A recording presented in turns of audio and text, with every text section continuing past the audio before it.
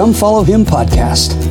This podcast is created by the Boise Nampa Institute of Religion for the Church of Jesus Christ of Latter-day Saints. Here, we hope to help young adults find relevant principles each week as they study the assigned Come Follow Me scripture block as outlined by the church. This episode is simply two Institute teachers talking about what they see in the scriptures that might be relevant to your life. It is not intended to speak for the church or to definitively define doctrines or policies. Any opinions shared here are just that, our opinions, as we have learned to come follow Him. I'm your host, Matt Swenson. Let's jump in.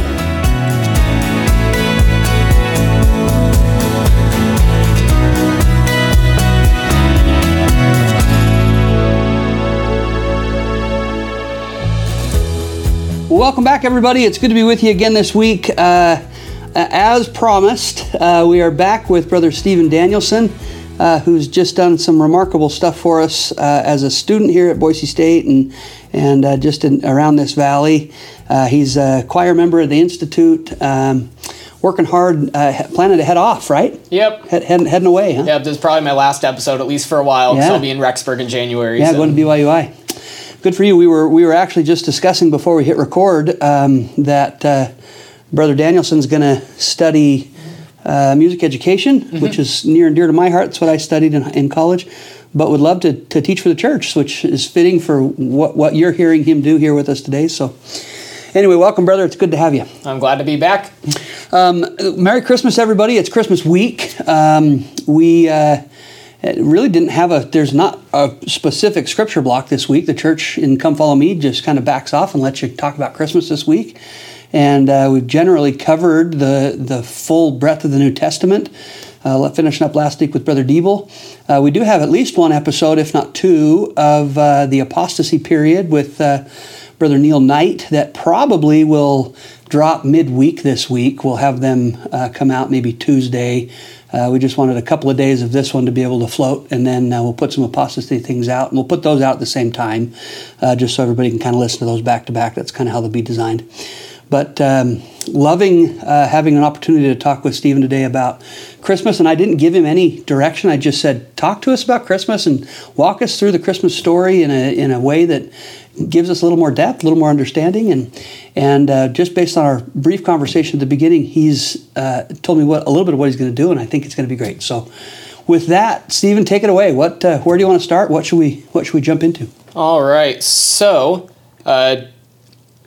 a big part of what we're doing, sort of looking through the Christmas story, all the different aspects of it that we read about in the Bible, and seeing how bits and pieces, almost all of it, was foretold and predicted and prophesied about in the Old Testament. Sure, yeah. And also in the Book of Mormon a little bit, how these people knew of all these things beforehand and knew a pretty general layout of exactly what was going to happen at Christmas time when Christ was born. That's great. Even little things like Bethlehem being the city that Christ would be from, right? That idea that nobody knew where he was going to be born is kind of silly. They did know if they were studied, right? Even when he came the first time. So perfect. Okay, so should we just do we start with Luke 2? I think Luke 2 is a great place to start. Okay, let's do that. Luke 2.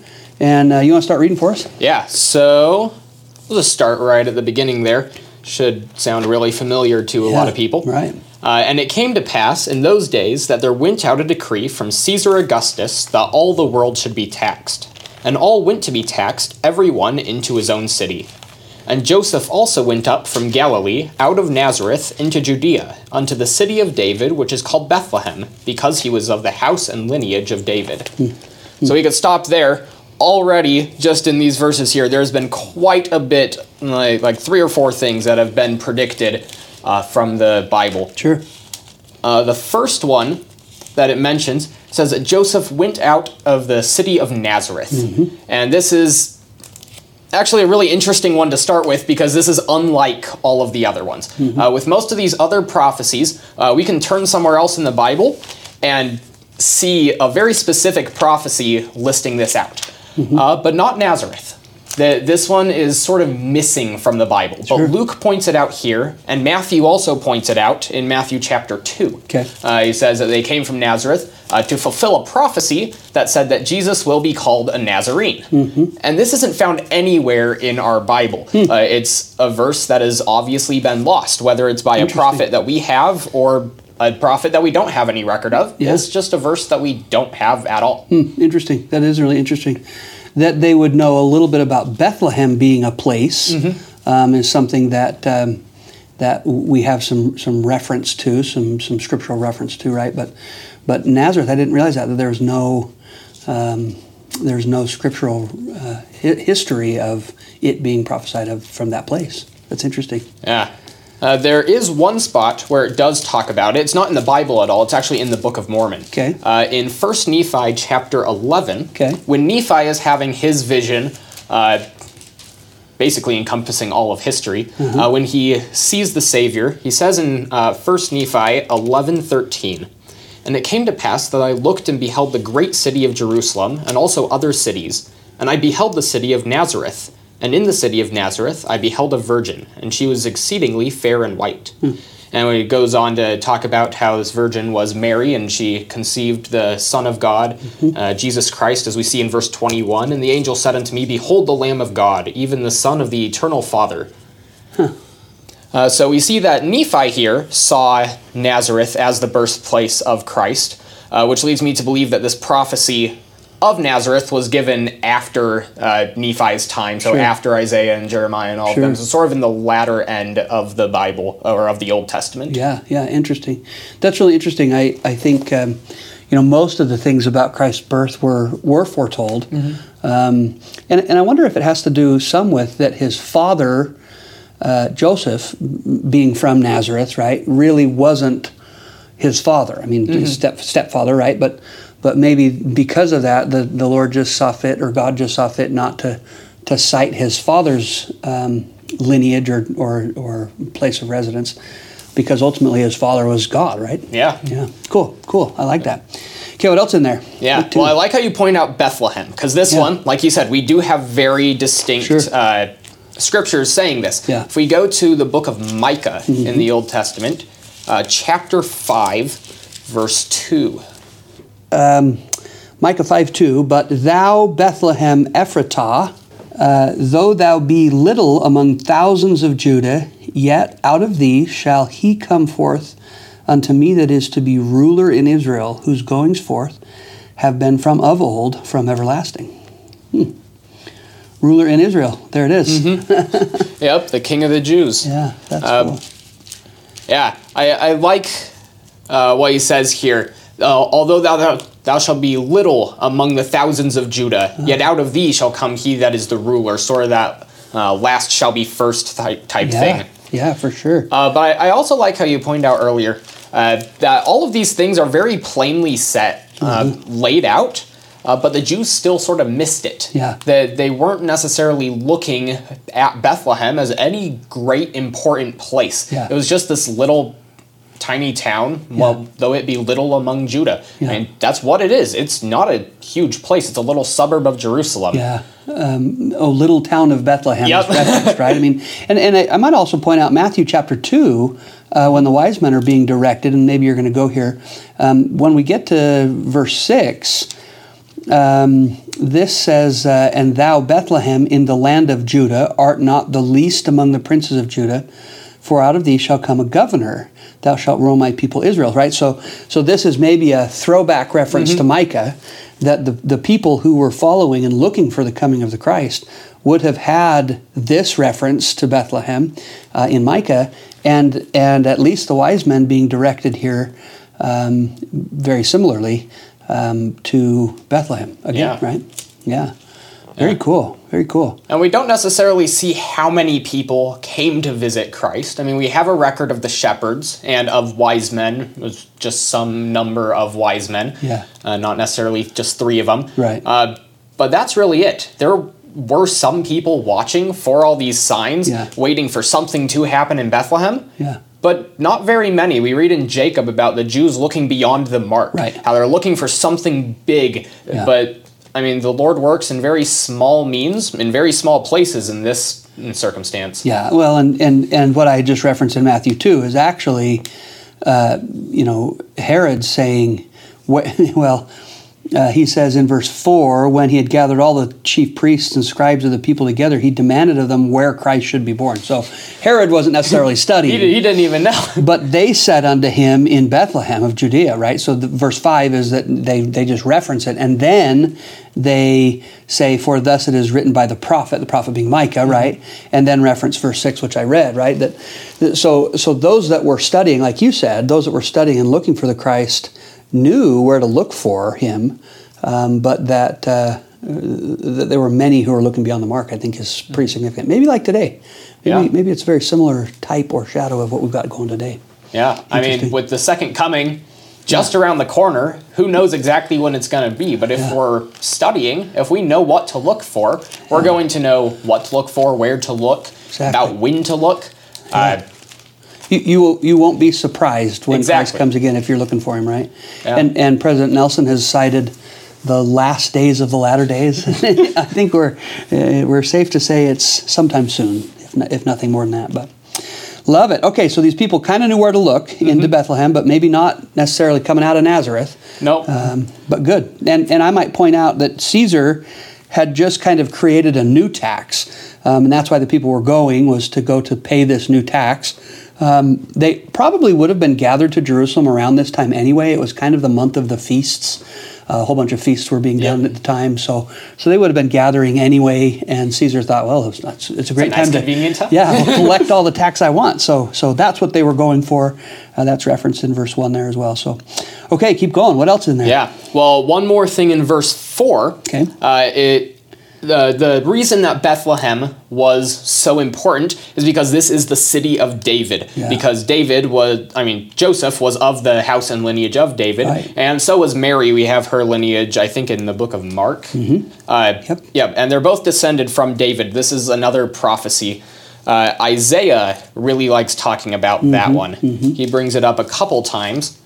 In Isaiah chapter 11, verse 1, and there shall come forth a rod out of the stem of Jesse, and a branch shall grow out of his roots. And the Spirit of the Lord shall rest upon him, and the Spirit of wisdom and understanding, the Spirit of counsel and might, the Spirit of knowledge and of fear of the Lord. That one's a bit more poetic in what it's saying, because it's Isaiah. It's what he does. But we know from modern revelation, from some explanation in 2nd Nephi, that this is referring to Christ coming, that rod out of the stem of Jesse, that branch, that it's been predicted that he would come from Jesse, who is the father of David, and that he would come from that royal line. Right. Yeah, and I think that reference to Jesse is a reference to David, effectively, right? And again, like you pointed out, we do have reference to Mary being of the same lineage. And so ultimately Christ would have been of noble birth had the Jews been allowed to reign and rule in Jerusalem if the Romans weren't in power, right? So Christ would have had double parentage to let him be the leader, right? Which I think is significant because, like you said earlier, Jesus doesn't care too much about Joseph being his father. We see that throughout the beginning of his life. Like when they're in the temple, ought I not to be about my father's business? He's not referencing Joseph. He's referencing his heavenly father. Yeah. The people, the Jews around them, would have seen Joseph as his father. Yeah. And so the lineage through Joseph would have been what mattered to them, connecting that to David. Yeah. But to Christ himself, the lineage through Mary, being his actual parent, that is what would matter the most to him. Isn't that interesting? And it's interesting to me, too, that the scriptures cite lineage as a matter of import. But ultimately, if God is your father, that ought to be there's a direct link there, direct line. That ought to trump all other lineages. But that prophets knew that the lineage of Christ on earth, the mortal lineage, mattered as well to tie him to the kingly David, right? Through Mary and through Joseph. I think that's a sign that Heavenly Father knew exactly what the people would need in order to see him at all like a king, and so he allowed that lineage to exist, and that's the way that he came about. I think that's really cool. I was looking at verse 5. To be taxed with Mary, his espoused wife, being great with child. A spousal is a kind of akin to our engaged concept, but so much more legal, I think, in Christ's day than what we understand. Today, an engagement is just kind of I'm going to marry you, and it'll be great, and I got you a ring, and isn't this great? But there was some legal connectivity once you had become espoused to marry someone that gave you rights is the wrong word, but kind of rights to that person, and to have some expectation of them and whatnot. And so that word being used, I think, is much more significant than today when we talk about being engaged. And I think sometimes we put those two right next to each other and assume they're the same, and they're very different the way that those were treated back then. So just maybe point that out. I think that's worth saying. No, I like that. Okay, so we keep going? Yeah. So actually, on that note, with Mary just being Joseph's espoused wife, it's a well-known fact. She's called the Virgin Mary. Right. Mary and Joseph were not married at the time when Christ was born. Right. They were espoused, but they weren't married. But this was also prophesied, very famous prophecy, also by Isaiah. Isaiah 7:14. Therefore the Lord himself shall give you a sign. Behold, a virgin shall conceive and bear a son, and shall call his name Emmanuel. And there's one cited by Matthew as well. Emmanuel meaning God with us. This prophecy that he would come from a virgin. Yeah.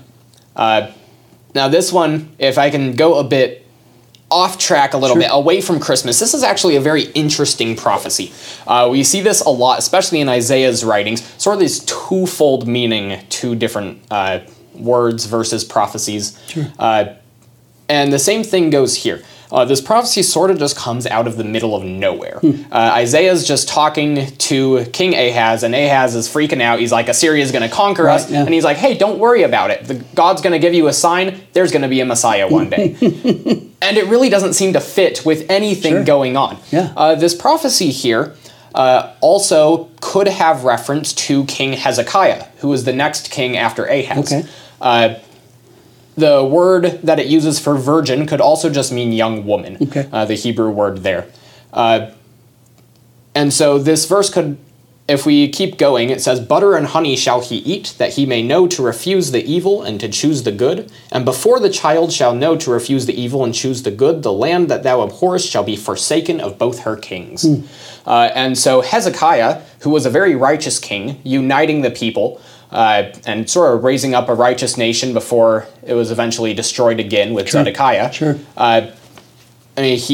Before he was old enough to cry, my mother, my father, to really comprehend what's happening, Assyria had been overthrown. That wasn't a problem anymore. Well, now we have Babylon, and that's going to sweep them out later. But it sort of shows a little more relevance to Isaiah's day. That this is something that would have had relevance. It's not just, I'm going to send a Messiah eventually. It's also, I'm going to send this king. He's going to unite the people. And before he's even old enough to take over, your enemies are going to be gone. Yeah. That's really cool. I had never made that connection. I think that again, as you study Isaiah, you can study Isaiah for his day and study Isaiah for Christ's day and past and history in our day. And right, I mean, he's so multifaceted in the way he was writing and prophesying about things. I think that's really cool. You can connect there. I love that. So we've got Mary and Joseph. They are going into out of Nazareth into Bethlehem to be taxed. Mary is great with child, according to verse 5. And then we go on. Yep. Want me to keep reading? Yes. Okay, I'll read 6, maybe 7. Yeah. So it was that while they were there, the days were accomplished that she should be delivered. And she brought forth her firstborn son and wrapped him in swaddling clothes and laid him in a manger because there was no room for them in the inn. All right, so another pause. Going back actually to those exact same verses in Isaiah 7. That second part says, butter and honey shall he eat, that he may know to refuse the evil and choose the good. The butter and honey is significant. This is the most common food for people. It's the easiest to find. It's wild. You can make butter in about 10 minutes. I mean, it's not hard to come by. This is the food of the lowest class of people. And so by saying this in relation to the Savior of the world, is sort of stating that humble circumstance he's going to be born into. As we see here, he's wrapped in swaddling clothes, It's nothing fancy. He's laid in a manger, the trough that the horses feed out of. Yeah. I mean, he doesn't even have inn to stay in. He's in a barn. Yeah. The circumstances of Christ's birth were extremely humble. This wasn't something new either. This was prophesied. He was going to be sort of the lower class of people. He wasn't going to come in full power and glory right away. Yeah, I really like that. You know, there's something really cool about swaddling clothes and swaddling bands, sometimes they're called. Obviously to wrap and protect the Christ child, right? They lay him in a manger. That exact same process happened with lambs when they were born.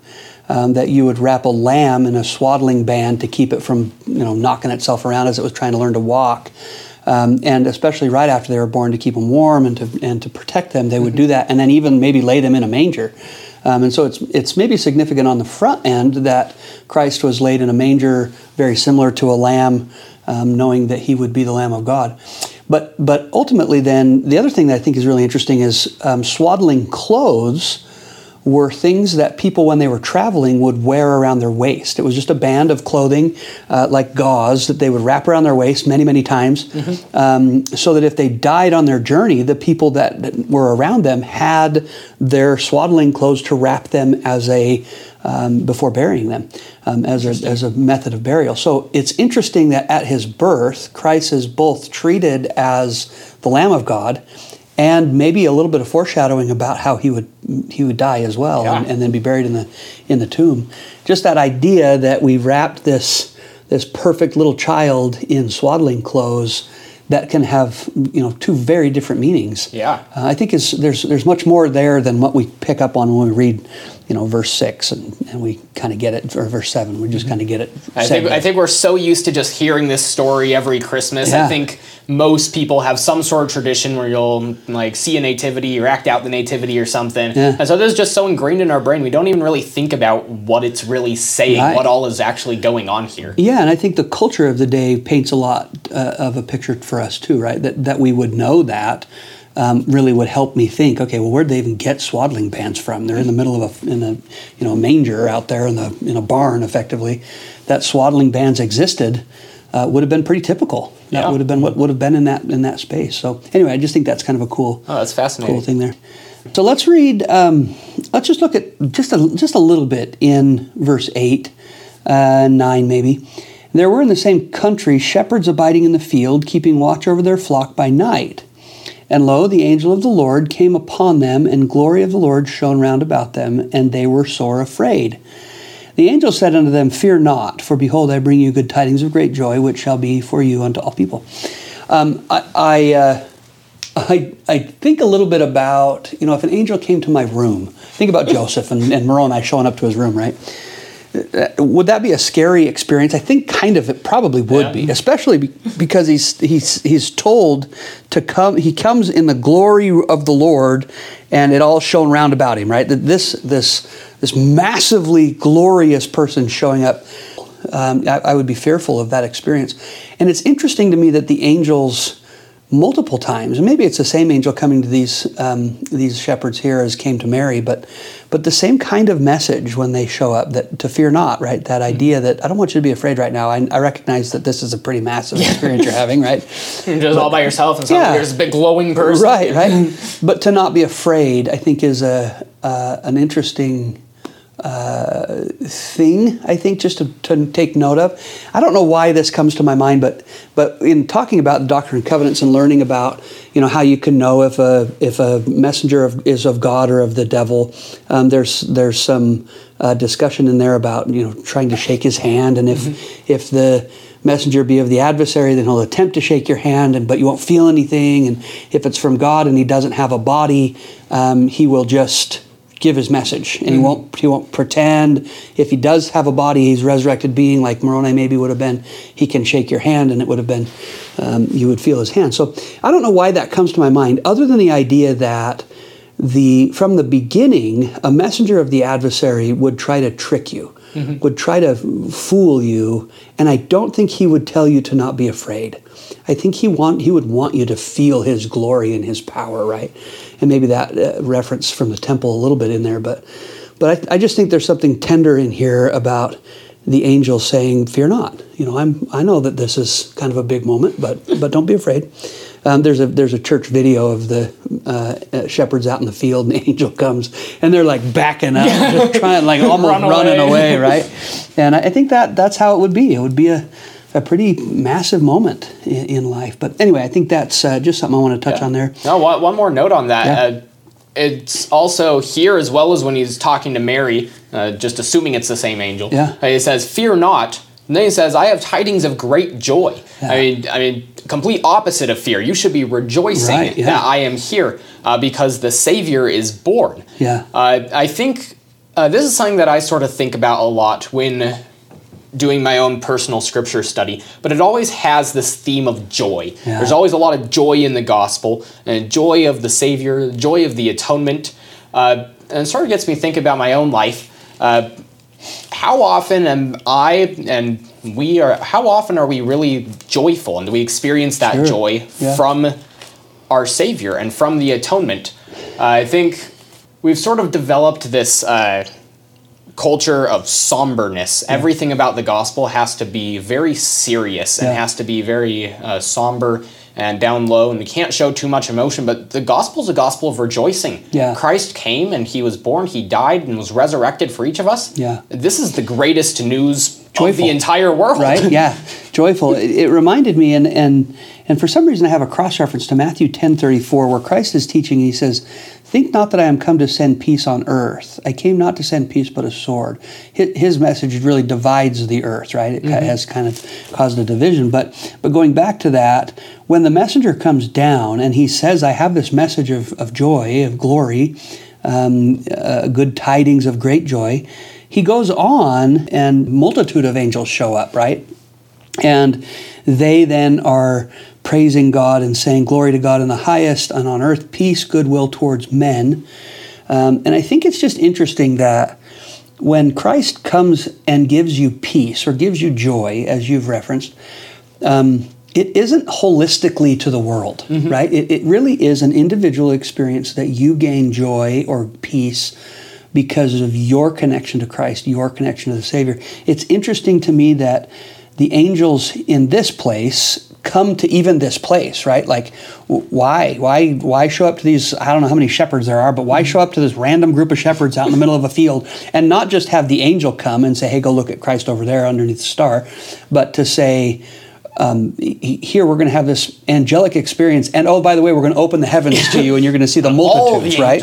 Well, it seems such a strange moment to me, other than to say these shepherds must have been looking for the ultimate shepherd and the sheep, and being so cognizant of what they were looking for, that as soon as Christ was born, almost like the brother of Jared couldn't be held back from the veil. Yeah. I wonder if these shepherds were in such a place where literally the glory of God had to come down amongst them as soon as they learned that Christ had been born.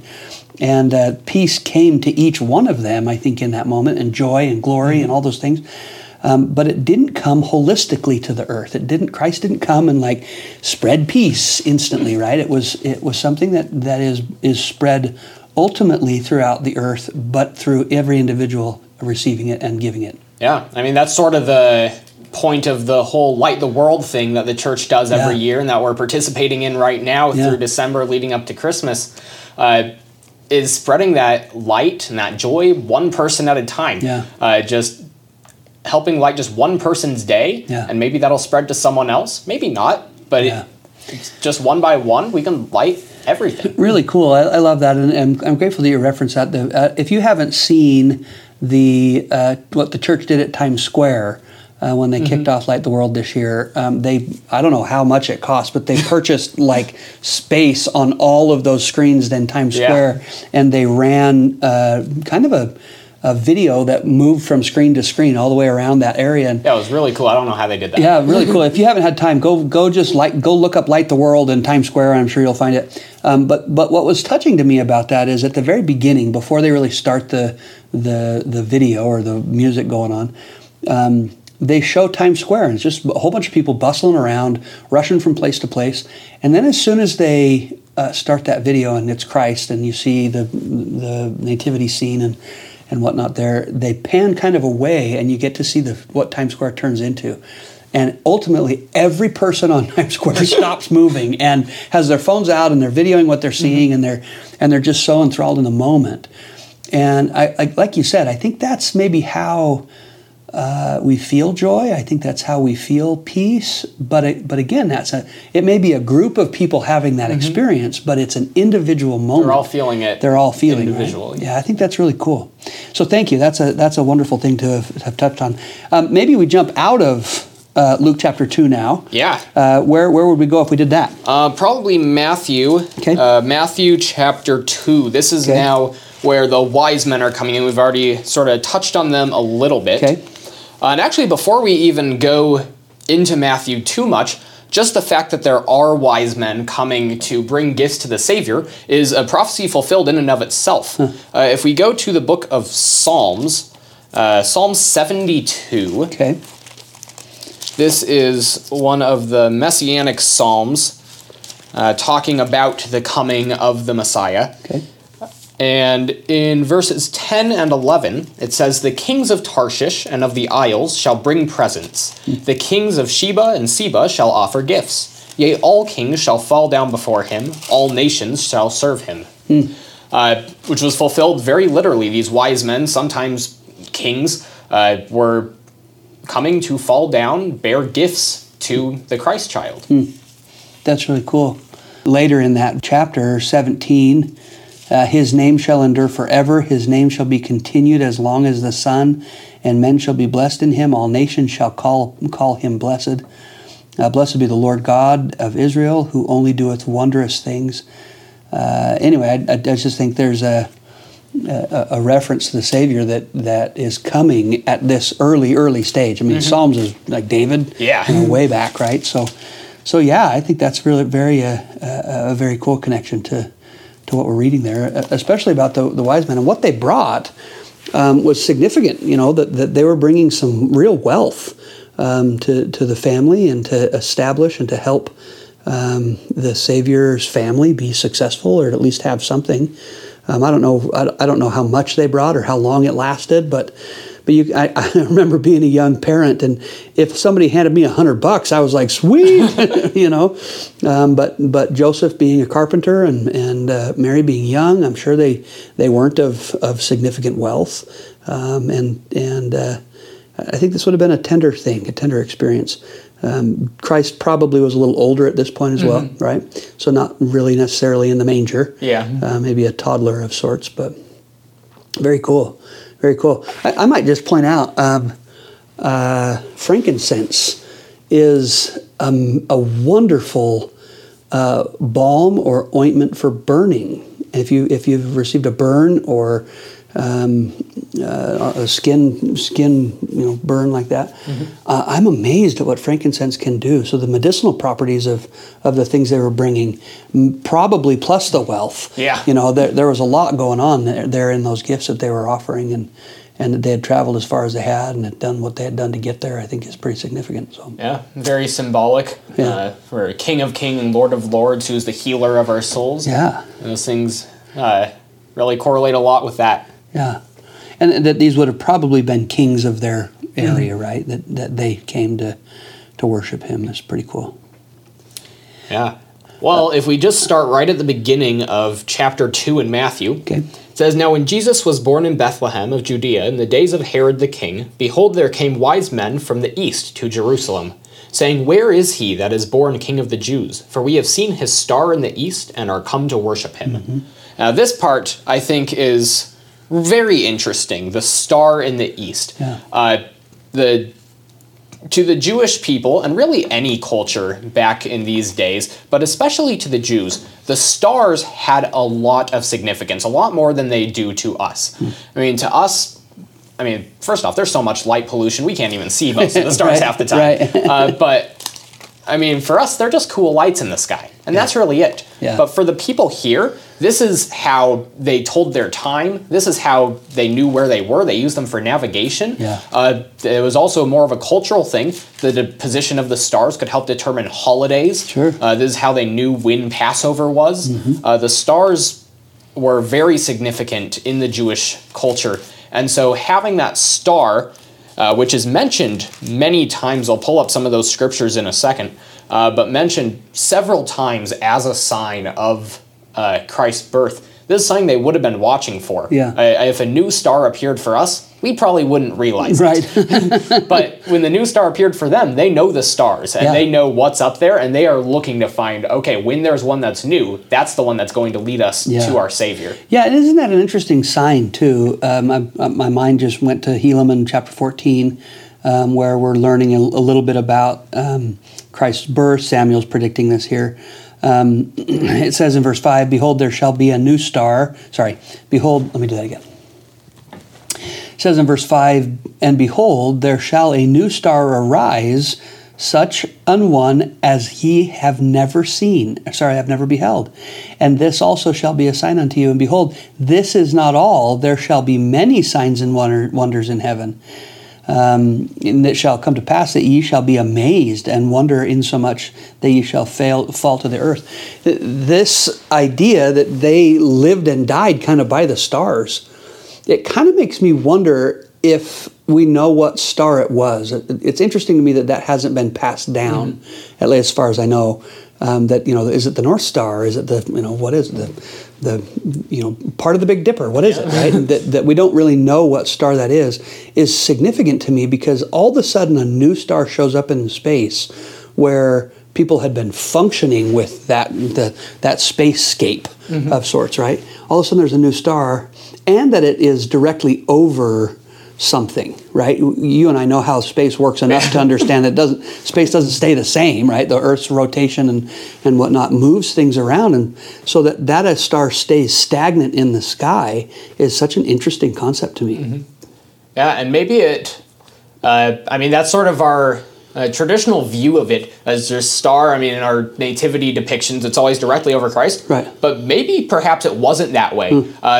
These are the wise men from the east. They see the star in the west leading them towards Christ, and they just follow it. Yeah. They don't necessarily know where it's going to go. They just keep following that star, keep going west, and eventually they get to Herod, and they say, hey, where are we going? Yeah. We know that, like you said, we know it's supposed to be in Bethlehem, or we're pretty close to Bethlehem. Right. The stars generally let right us here over here. Yeah. Is there a Christ over here? Yeah. Was he born? Interesting. Yeah, I guess because once you get to Bethlehem, it's not like the star is like 400 feet in the sky right over the manger scene, and which is I think kind of what our typical nativities portray. But it wouldn't have been that way. It would have been a star that's generally leading. And so I like that idea that that the rotation of the earth and all could have still continued, and those wise men just kind of followed that direction. And I'm doing hand things where my hand is moving side to side a little bit, right, as I move forward. But anyway, that's an interesting concept. I've never really thought of that. I love that. Yeah. But just for some scriptures on that one, Numbers 24:17. I shall see him, but not now. I shall behold him, but not nigh. There shall come a star out of Jacob, and a scepter shall rise out of Israel, and shall smite the corners of Moab, and destroy all the children of Seth. I think there's a sort of literalism that the ancient Jews had that we don't have a lot right now. The ancient Jews had very little room for symbolism. It just wasn't something they were into very much, which is why the words of Isaiah were very hard for them, because a lot of that is symbolic. But when he says that a star shall come out of Jacob, it is a reference to the Messiah just as that star, but it's also very literal. They knew that a star was going to come. This was one of those prophecies that a star is going to come with the Messiah. That's something that you should be looking for. Yeah, it's interesting that just the last reference to slay the sons of Seth, I don't know that I have anything on that. I was just looking it up in the Bible dictionary. Seth being a son of Adam and Eve, born the 130th year of Adam's life. Prophet and a patriarch, he was ordained by Adam at the age of 69. He was called a perfect man, and his likeness was the express likeness of his father, inasmuch that he seemed to be like unto his father in all things. The record says he lives 912 years, so I'm not exactly sure what that reference is to. Is there a cross-reference on that? That reference of Seth there? You can take some time on it. I'm just kind of curious why that's in there, destroy the sons of Seth. Didn't actually think on that too much. There isn't. It's just there. It looks like whoever was putting this together really doesn't know either. Yeah, read it again for me. I shall see him, but not now. I shall behold him, but not nigh. There shall come a star out of Jacob, and a scepter shall rise out of Israel, and shall smite the corners of Moab, and destroy all the children of Seth. Huh. It's spelled Sheth, but just another spelling. We see that in Chronicles as well. Yeah, Sheth, right? Mm-hmm. Yeah, so even though the spelling is slightly different, I'm not sure that we really know much about what that's a reference to. And so maybe it's a completely different person than who we would read in the Bible dictionary about Seth, right? Maybe. Mm-hmm. Good, perfect, okay. Yeah, and that's one other reference I'd like to make to the star. This is sort of going out of our canonical scriptures, going more into apocryphal works. Okay. A big apocryphal work is the Testament of the 12 Patriarchs, the 12 sons of Jacob, the 12 tribes of Israel. Sure, okay. And in the Testament of Levi, the words that Jacob spoke to Levi when giving him a blessing, he speaks about the Messiah. He says in chapter 5 of this Testament of Levi, verse 15, "And his star shall arise in heaven as of a king, lighting up the light of knowledge as the sun of the day, and he shall be magnified in the world." So I don't have 100% knowledge of how reliable these sources are, because they are apocryphal books, but it is still cool to see that these prophecies are not just confined to our couple thousands of pages of scriptures that we have canonically, but they existed in other books as well. People knew about this, and it was something that they were looking for. Yeah, I like that, and I think they're, I don't know that it's wrong to look at some of those resources and those records. How often do we hear from prophets and apostles things that they've found in reference to something that we know doctrinally from Scripture, canonized Scripture that we read from, but that they find supporting documentation from apocryphal works and even just scholars, right? That find things that are of value to support the doctrines that we do know. I love that. I think that's maybe just more, I don't know, proof is the right word, but evidence of the Savior's prophesied coming, right? That it's not just found in our canonized Scripture, but that it's really everywhere. Yeah, it's something that all people knew about. I mean, if we are all God's children, He would want to tell at least as many people as are willing to listen what is going to happen, how to get the most out of life, how to make it back to Him, and what to look for their Savior. Yeah, that's really cool. That's really cool. So we've got these wise men being directed by the star. They show up to Herod, and they say, "Hey, where are we going?" Herod gathers his wise men. We kind of touched on it earlier. Gathered his wise men together. They tell him, well, probably in Bethlehem.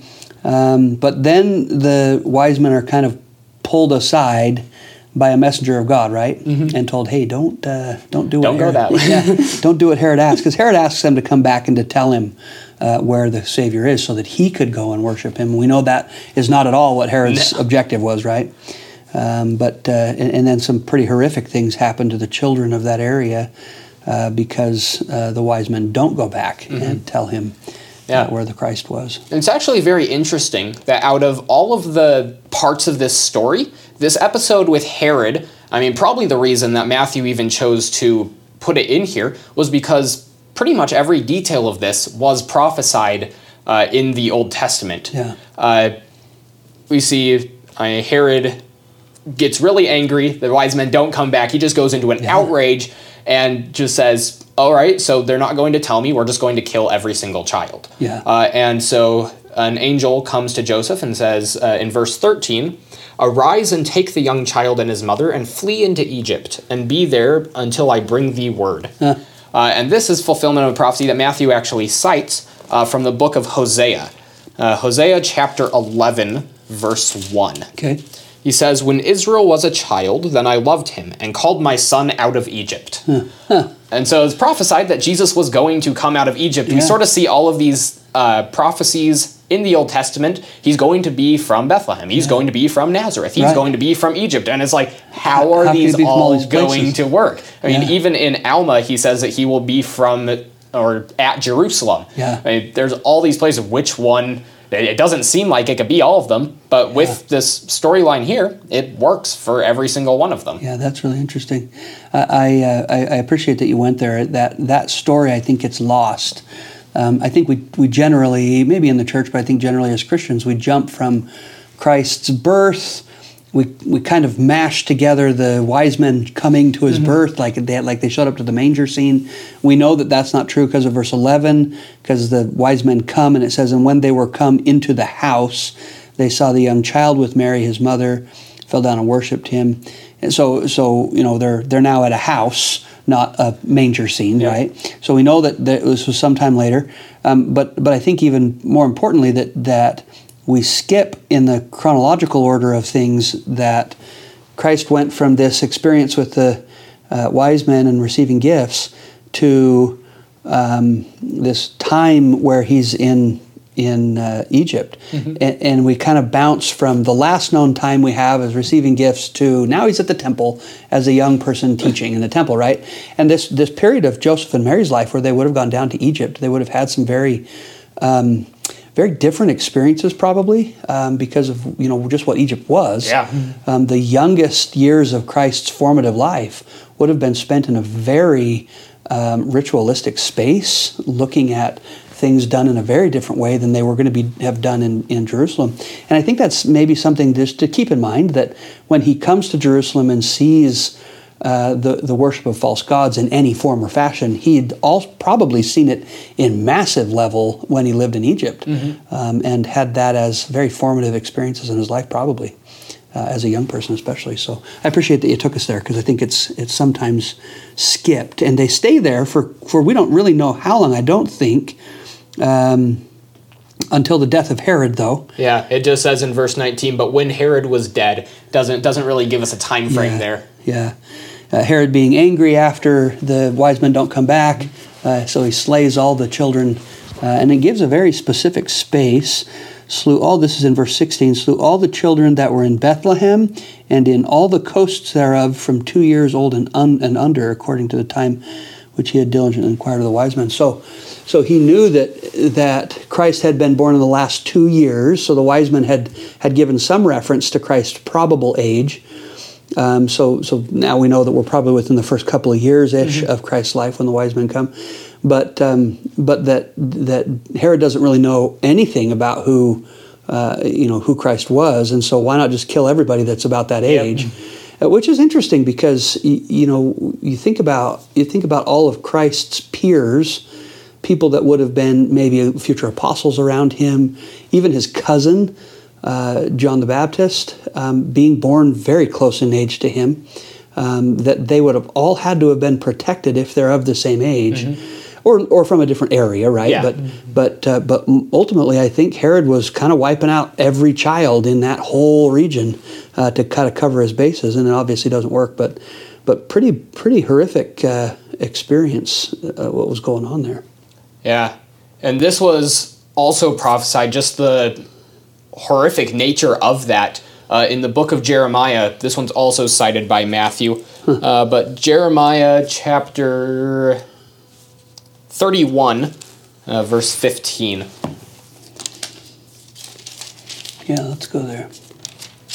All right, so Jeremiah 31:15. Thus saith the Lord, a voice was heard in Ramah, lamentation and bitter weeping, Rachel weeping for her children, refusing to be comforted because they were not. It's interesting, as you read that, and as I've been thinking about this flight down into Egypt, there's just a part of me that is thinking back to Moses as a type of Christ, that just even in that he was placed in this wicker basket, sent down the river to be protected, that he's raised by someone with like an unearthly amount of money, like the capacity that he has to just give Moses everything he needs as a father figure, but not really his father, right? Contrary to Joseph's experience, but maybe in some kind of odd type, the equivalent of the godly figure on earth, right? That we have this like massively powerful man raising this Moses figure, who at the same time is being mothered by his literal mother, right? So this, maybe there's just some weird correlations between Moses and Christ here as a type of Christ. Yeah. There's actually quite kind of thing. Quite a bit. In fact, there's the really famous prophecy in Deuteronomy chapter 18, verse 15. This is Moses speaking, and he says, "The Lord thy God will raise up unto thee a prophet from the midst of thee, of thy brethren, like unto me." Yeah. And Moses, right? Yeah. So Christ is, very similar to Moses, or rather I should say Moses is very similar to Christ, being a type one of another. Yeah, and we know that, right? We know that scripturally there are many prophets that were types of Christ. Isaiah being one that spake messianically often. Oh, yeah. You've got Joseph. So many things prophets that we can point to, but it's just striking to me about Moses's young life, especially down in Egypt, having that kind of experience, leading the 12 tribes. I mean, there's so much about Moses that we maybe could learn about Christ if we separate the individuals and we look at the assignments they were given. Maybe start with Moses and look at the assignments he was given to help the wandering people, right? To provide living water for them, to provide manna from heaven, all these things that Moses did. If we symbolically look at those experiences that Moses had and assignments that he was given and apply them directly to Christ, we see a very spiritual connection to the things Christ did that Moses had done in a very temporal way prior to Christ's coming. Which I think was very significant for the Jews at this time. Moses was sort of their big prophet. He's the one that the law had come from. Yeah. I mean, there was all these other prophets throughout their history, but Moses was the one their entire lifestyle was based on. Sure. So having Christ have like every single thing in common with Moses, just sort of on a higher level. Yeah. I mean, if they actually take the time to realize that, I don't think there could have been any doubt in their mind that this is the Messiah. Oh, for sure. Because Moses was sort of their first Messiah, and now this is their second Messiah. Yeah, this higher law that is now being given to this very temporal lesser law that they had been given by Moses. And Moses pointing, like you just read, pointing away from himself right to the Christ, right to the Savior, that then Christ comes and says, "I am who has been prophesied of," and claims it, which is such an interesting thing. Tad Callister, who has been the General Sunday School president before in the church, gave a wonderful talk about believing Christ effectively, and it says, he says in there that you can't claim Christ as a prophet because he didn't claim himself to be a prophet. He claimed himself to be the Son of God, the Christ. And there are so many faiths on earth who reference Christ, who recognize Christ as a great prophet, but don't give him the credential of being the Son of God, the resurrected Son of God who suffered the atonement, right? The Islamic faith references Christ as a prophet. There are, many in the Jewish faith reference Christ even as someone who was a good man teaching good things. But you don't get to do that, I think. And I love that phrase, that idea that Christ didn't call himself just a prophet. He called himself the Son of God, and you either claim him as such or you can't claim him, because he is either just a massive liar, which then would make him a very good prophet, or he really is who he said he was. Yeah. And I think that's significant. Oh, that's really interesting. I think that's significant. So, love it. Okay, so we've got wise men there. We've got Christ having left and lived his young life in from Jerusalem down into Egypt. All of his peers or near peers had been killed at the time, and then Joseph receives a dream saying, "Arise, take the young child and his mother and go into the land of Israel." So go home, right? Yep. He's allowed to go back now, and then we get Christ living in his own land, right? Yep, and that's really sort of where the story ends. Yeah. We don't have too many details. We have a verse or two saying he increased in knowledge and wisdom and stature. Yep. Yep. And that's where the whole youth program comes from, right? That we would increase in those same three things, in those same categories. Yeah, but that's really about where it ends. We don't have too many more details until, like you said, where we sort of jump to him at the temple. Yeah. And that's really about it. Yeah, I like that. I might just say that when he went, this is the end of Matthew 2, when he arose, he took the young child and his mother and came into the land of Israel. But he was kind of afraid that Archelaus did reign in Judea in the room of his father Herod, he was afraid to go thither. He didn't want to go into too close to town, right? So being warned of God in a dream, he turned aside into the parts of Galilee, that's the country, effectively, right? And he came and dwelt in a city called Nazareth, that it might be fulfilled.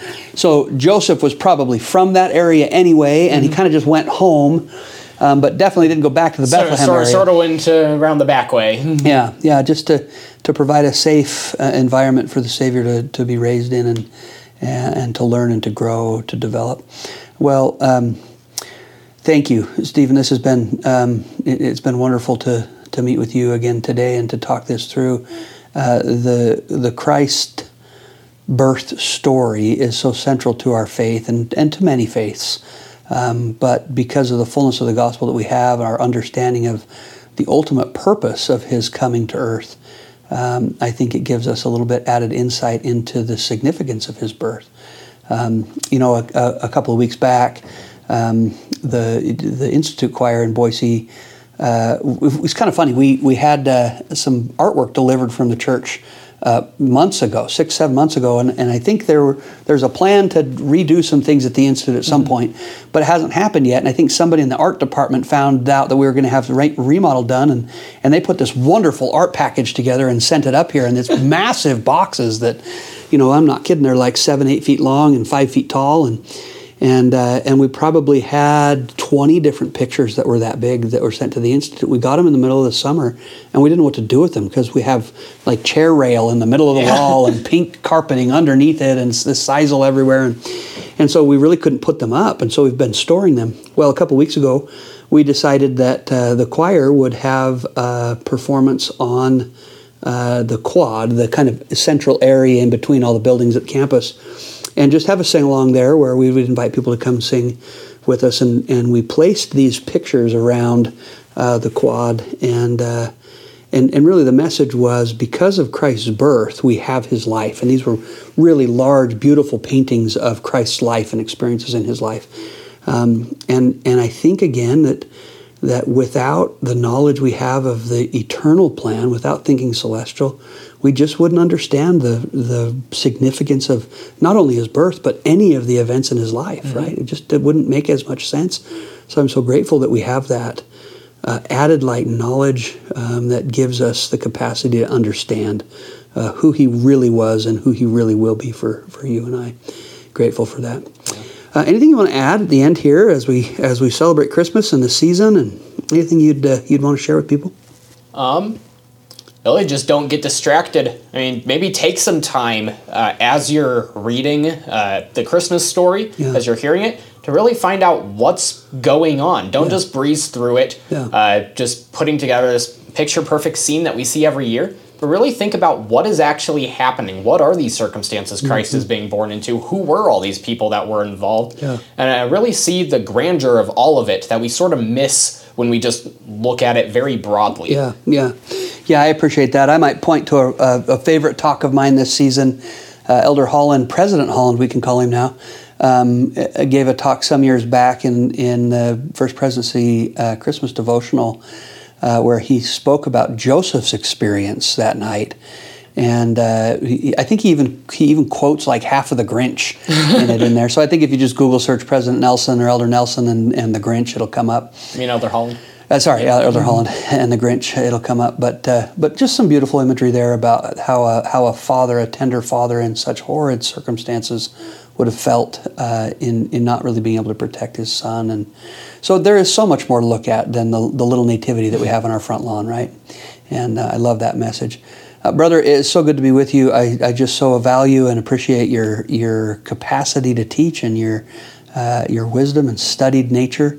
Good luck to you in your experiences up at BYUI, and hopefully we get you back in an off-track season, and maybe we have you jump back in and do an episode for us. Oh, I'd love to, especially in the Book of Mormon. That's my favorite out of all of it. So if I could be here for an episode or two of that, I would love it. Okay, we'll do that. We've actually just started recording it 2 or 3 weeks ago from the day we're recording this one. So we're going to be 5 or 6 episodes ahead by the time we hit January, and that'll be nice. But some wonderful conversations already happening in that, and it'll be a wonderful year to talk. So we'll definitely have you back. Awesome. Okay, thanks, brother. Good to see you. Thank you.